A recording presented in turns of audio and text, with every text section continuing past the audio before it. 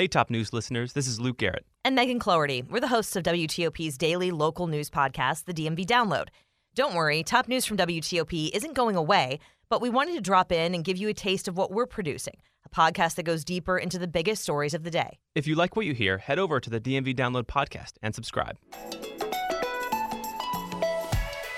It's Wednesday, October 26th. From inside the WTOP newsroom, this is the DMV Download, brought to you by Steamfitters Local 602. Get an estimate and learn more at steamfitters-602.org. Today, the FBI needs a new headquarters, badly. That's something everyone can agree on. But a nearly decade-long debate over where the next HQ should be, Maryland, Virginia, or D.C., is heating up after Maryland lawmakers learned about changes that could block its two proposed sites. It's outrageous and disappointing. I mean, somehow, someone threw a monkey wrench into it and changed it completely. That's Governor Larry Hogan, who insinuated there's something fishy going on with the selection process for the next FBI HQ. He says the rules unfairly favor Virginia's location. We bring in WTOP's John Domen to explain. If people thought that the process was being rigged to land a site in Springfield, that's sort of the biggest red light in their mind. Thanks for joining us. I'm Megan Cloherty. And I'm Luke Garrett. Remember, this is the FBI we're talking about here, so the selection for a new headquarters is determined by a regimented scoring system, as bureaucratic as a process can be, and as it should be. But last month, the General Services Administration quietly released its scoring system, and it shocked lawmakers, enraging some, exciting others, depending on their preferences, of course, for the FBI's final landing spot. And joining us now to understand these latest developments is WTOP's John Domen, who's been following this fight over the next FBI HQ closely. Thanks for doing this, John. Yeah, let's go. Just bring us back a little bit. This has been going on for a long time. So can you give us a bit of background here? The J. Edgar Hoover building, while ugly, in my opinion, is definitely centrally located. So why are they moving in the first place? Part of it is it's a crumbling building. Stuff is literally falling apart. There are certain parts of the building that are protected by netting, so Wait, really? Pieces of concrete don't smash people walking down one of the roads around there. Yeah. It's historic. It's historic. It's in rough shape. Physically, that building is in rough shape. And over time, the Bureau has also grown a lot, and there's just not enough room in there to house everybody at this point. There are a lot of what they call off-site offices scattered throughout the region that FBI employees work at that are, they might be headquarters based, but they're not there at the headquarters building. They're in lots of different places. And so all of that led years ago to the FBI and GSA to start looking at new headquarters options. This was back in the Obama administration. I was going to say, this has been going on for a really long time. I'm surprised they haven't determined this yet. So they were getting close. They had narrowed it down to 3 finalists back in 2016, and then there was a presidential election. And new leadership came in and put the blocks on that. They really slowed it down. At the time, there was concerns that when the current FBI headquarters would no longer be used, that whoever got to develop it would put a new hotel there. Mm-hmm. It would compete with other hotels a couple of blocks away that the administration had an interest in. There was a lot of just sort of what ifs. Was it going to be new housing? Was it going to be another hotel? There were huge plans for revamping a plot of land downtown that is in a very high traffic area. Right. And just all those question marks. And then there was FBI leadership that didn't necessarily want to move. And so all of that sort of put everything to a halt. 4 years later, we have new leadership again. Democrats in Congress, many of them locally have a lot of influence, sort of revived this earlier this year, told GSA, get moving on this. It was the same 3 sites, Springfield, Landover, and Greenbelt, that were in the mix again. And we thought we were going to have an answer to all of this by the end of September. And so now it's just one of those things where it could come anytime now. It probably comes sometime by the end of the calendar year, but it's sort of just kind of revived, and it's now hurry up and wait. And, the controversy that we're seeing right now centers around GSA's kind of scoring system. So can you briefly walk us through that scoring system and then tell us why, some people aren't happy with it? So originally, when all this was being dreamed about many, many years ago, the idea was that one of those 3 sites, it'd be the influence of cost, how well those places could be secured from outside threats? Because, I mean, really right now, you walk downtown, you can go right up to the building. They're looking for something that's a lot more protected, lest something like Oklahoma City happen again or something like that. So cost, security, and then access to transit. Those were the three big things. And they're still part of the scoring mix here. But the scoring system that came out recently that GSA said was going to sort of guide all of this also put a much more heavily weighted influence on proximity to other FBI facilities, which are pretty much in Virginia at this point. There's a facility in the Tysons area, I believe.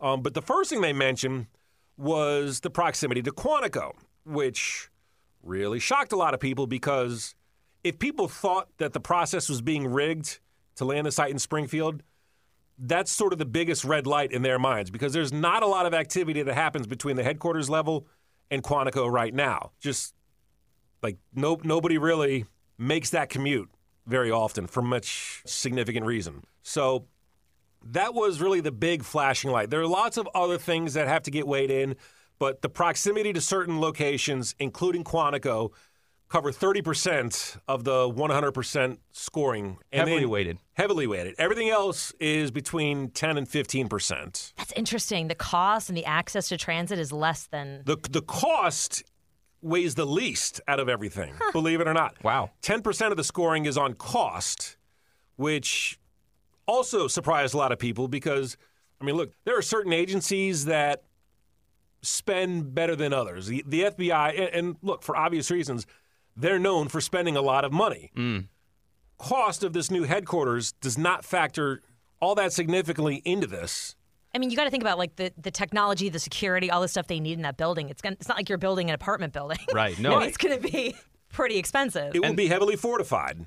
And that's probably why lawmakers in Maryland and Virginia want it to be in their state. It's going to bring huge revenue in. It's going to be a big deal for those communities. You caught up with Governor Larry Hogan, about this, and he was pretty vocal about his dissatisfaction with this. He's not the only one either. He was the first to actually come out and say it beyond a couple of tweets we've seen from some members of Maryland's congressional delegation. Yeah, he called it outrageous. It feels as if somebody's trying to sandbag the process and either rig it towards Virginia or trying not to move at all. And but it just was it was on the 2-yard line, and they've now kicked them out of the stadium. Pretty much what you would expect him to say. But yeah, that is the general feeling throughout the state of Maryland, that the process is being rigged to go toward Virginia. One of the arguments you're going to start to see is, there was a flurry of executive orders signed when President Biden took office. And the day that he took office, one of those talked about how the federal government has to do more to advance equity. And that's one of the arguments you're going to see being made in Maryland right now. And Virginia lawmakers have been trying to head that off even before all of this, saying, that should have nothing to do with something of this magnitude. But that's going to be one of the arguments you see them make is that, this is the more equitable choice, that there's an imbalance of federal offices already in D.C. and Virginia, and that it's Maryland's turn to get something beyond some federal warehouse space at this point. And remember that Maryland has 2 of the 3 sites that are being considered. So this is a huge punch to them. Springfield, clearly less accessible from a transit perspective. I would say Landover is probably even less really? Yeah, the Landover site, it's right. I don't know if you remember the old Landover Mall. Yeah. But it's I remember the Landover. It's right where the Landover Mall used to be. So basically at 202 and the Beltway.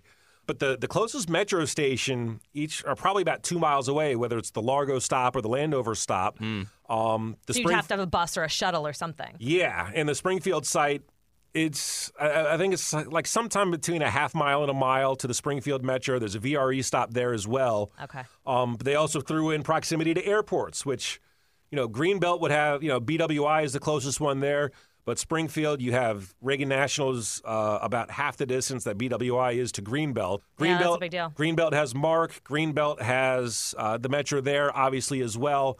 It's accessible to the Beltway. It's very close to NSA, which, as crime fighting delves more into the cyber world, there is a lot of relationship building and relationships that exist between those 2 sites. That's one of the arguments for Greenbelt. Proximity to stuff, like Landover really doesn't make out with proximity to anything. And I'm actually interested. I was going to go to my next question, but I'm interested in where people are living now, because if these little headquarters were scattered all over Virginia and Maryland, I mean, they've got to take some accounting of where the workforce is living, right? Well, I mean, it sort of depends. Like, you've got people that live way out in Virginia. You've got people that live in Maryland. I mean, it's sort of scattered out, and it kind of depends on how high up you are in the Bureau as well. Okay. Because if you thought you were commuting to whatever, Reston, and then all of a sudden it gets moved to Landover, it's like, oof. Right. That would be brutal. There are people that make long commutes every day as it is, that live Stafford County, Loudoun County. And obviously this would have a major impact if it does move into Maryland. They chose that, though. I mean, I guess if this wouldn't be their choice. And this all goes back to, this has been going on for so long. We all know the name Steny Hoyer. And, Majority Leader was really leading this charge. One of these sites is in his district. Can you talk about the role he's playing in all of this? Because I think Hogan is like, what the hell, man? Well, so Hoyer's been very much involved in this. And, the governor said he was leaning on Hoyer to work the White House and sort of make some changes to the scoring system at this point. Yeah, there's a lot of belief that Hoyer's influence in the House was going to have an influence into the final location. That does not, at this moment, appear like it's happening. But if things change, I think we would see. I think we would know where a lot of that influence came from. Yeah, even if it changed like the weighting of what the criteria. There's certainly a lot of hope that at least the weighting would change. I mean, and if you put the scoring system together, like you can talk yourself into a way that the headquarters still ends up in Maryland, but you really have to talk yourself into it if you look at all the scoring and try to look at everything objectively. Virginia makes more sense right now based on the scoring system. Based on the scoring, those that say that this process is being weighted heavily to end up in Virginia, like the scoring does suggest that. So what are lawmakers in Virginia saying? Are they just kind of smiling and jumping for joy? Or like, what are they saying about this change? Well, when the scoring system was announced back in September, I did ask Congressman Jerry Connolly's office about that. And, his quote was, it came in a statement, it was like, this is what we've been saying all along. And it really has been. For the last forever, they've been pointing out that... like decade, basically. Yeah. They've been pointing out that putting this new headquarters next to other offices already, between the FBI's various other office sites, between the CIA being close by, the Pentagon being close by, that the proximity of all that already makes the most sense in their mind. That's what mission accessibility and helping the mission continue should be the most important thing. They're sort of not into the whole equity idea that it's the Prince George's County's turn.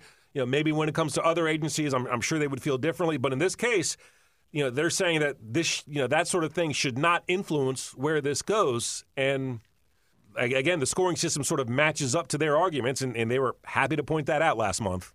So what's next? When will we learn? I mean, is the next step they're actually picking a site, or? Supposedly, so last month when the scoring system came out, they kind of laid out the process that's going to happen behind the scenes of like the committee of how they're going to score things together, by themselves, and they'll come together, sort of talk it all out.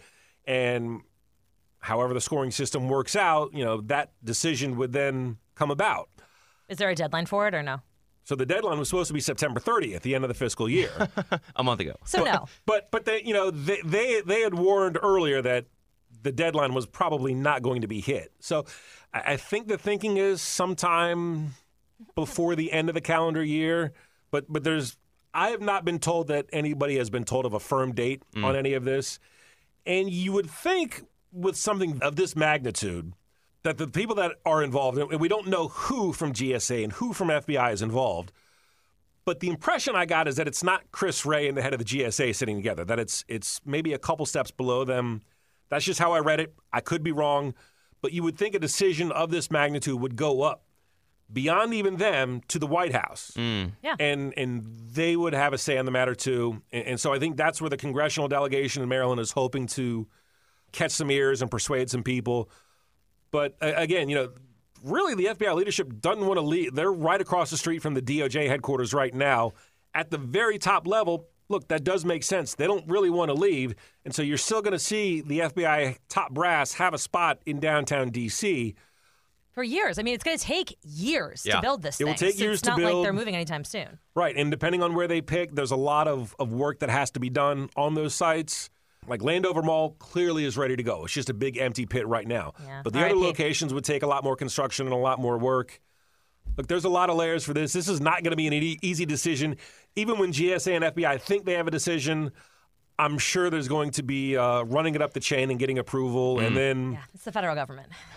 and then we'll see. Yeah, so the goal is to maybe have a decision by the end of the calendar year, but you're almost talking me in the idea that it's not going to happen until next spring. The way that the wheels of government is as slow as they turn. Well, John, you said it. There's a lot of layers here, but thank you for walking through each layer with us and helping us understand it. Yep. After the break, we have another DMV date segment for you. This one is especially sweet.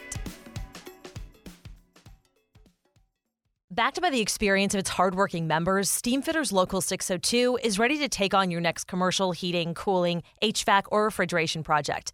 Steamfitters Local 602 adds value to our community through its partnerships with local contractors and building owners, all while keeping the focus on improving the lives of its members and their families throughout the DMV. For work that's on time and on budget, go to steamfitters-602.org to schedule your next project. That's steamfitters-602.org. Steamfitters Local 602, changing lives. I'm Paul Wagner. Join me as I dig deep into the mysterious case of the Potomac River rapist.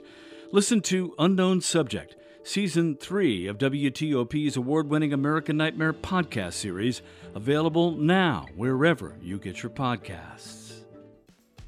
So before we go, we have another DMV dates idea for you. Whoop, whoop. Mine's kind of weird. I'll say it. So, Megan, how about you start us off?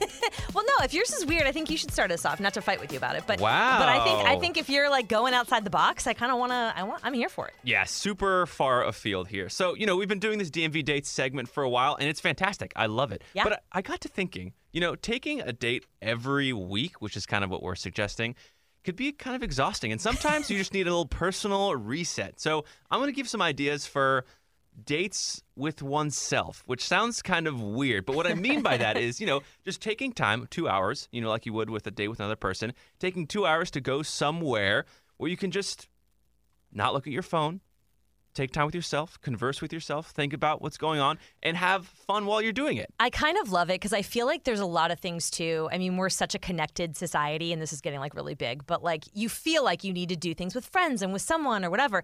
But there's so many things to do in the city, Yeah. and there's so many amazing places to explore that, building in time for yourself is huge. Totally. So here are 3 ideas. First, just drive to Rock Creek Park and walk on a trail for 2 hours. Do not pick the trail. Just kind of walk. Don't get lost. You have your phone, But just walk You weren't throughout supposed to look the at your trails. phone. You can look at your phone's directions. That's the one rule you can break, okay? And just walk through Rock Creek Park and just have time to think. Walking stimulates great thought. That's proven. And so that's idea 1. Number 2, go to the National Gallery of Art and just look at pieces of art love that alone. idea, yeah. The one thing I hate about going to museums with other people, I love other people, but they want to go to different, paintings and stuff. Sometimes I want to look at a darn painting for, 30 minutes and just stare into the eyes of Rembrandt. Wait, you're one of That's those people? it. Yes, and I I do not love that. I don't want- do that. I get bored easily. Yeah. I'm sorry to say. No, it's okay. I mean, I get bored by most, but sometimes I just want to look at a flower or a Rembrandt and just stare at it and not have, worry about other people, Right. Third idea, this is kind of more intensive. I'm actually doing it this weekend, is driving out and just going on a camping trip by yourself. That's kind of extreme level, Yeah. here. But, go to Assateague and just sit on the beach and Or the camp Shenandoah and or cook, a meal something. for yourself. Yeah. And just kind of have a afternoon, night, morning, to just think and look at the waves and then come home. And then make people miss you a little bit. Yeah, So when you get back, you have something to talk about. about. It's a win-win, really. Anyway, so that's kind of my farther afield, out of the box DMV dates suggestion. Okay, well now it is hard to pivot back to pleasing other people and thinking about somebody you want to impress. Okay, I'll make mine quick. I'll try to make mine quick. Here we go. I have a really good one for like a Halloween-y kind of date. Ooh, topical. Yeah. Okay, so first of all, it starts at a winery. I know everyone is shocked that I'm suggesting wine on a date. But I just want to let everybody know, first of all, you don't have to go like out to Virginia, middle of Virginia. Like there's plenty of like District Winery in the Yards Park. Totally. There's plenty of little wine bars around. If you're interested in like really making a road trip out of it, the James Cellars Winery in Glen Allen, Virginia, which is like near Richmond basically, is having an event that's themed toward this. But here's my idea. You go to a winery, you buy a wine flight, which usually costs about $20. Little taster. Yeah, and you get 4 or 5 little glasses of wine. Mm-hmm. A lot of times you're able to pick which wines go in there. Yeah. And you're going to pick these specific wines. Whoa, we're getting a wine list. That pair well with Halloween candy. Whoa. So, wow, I'm blown away. You're welcome.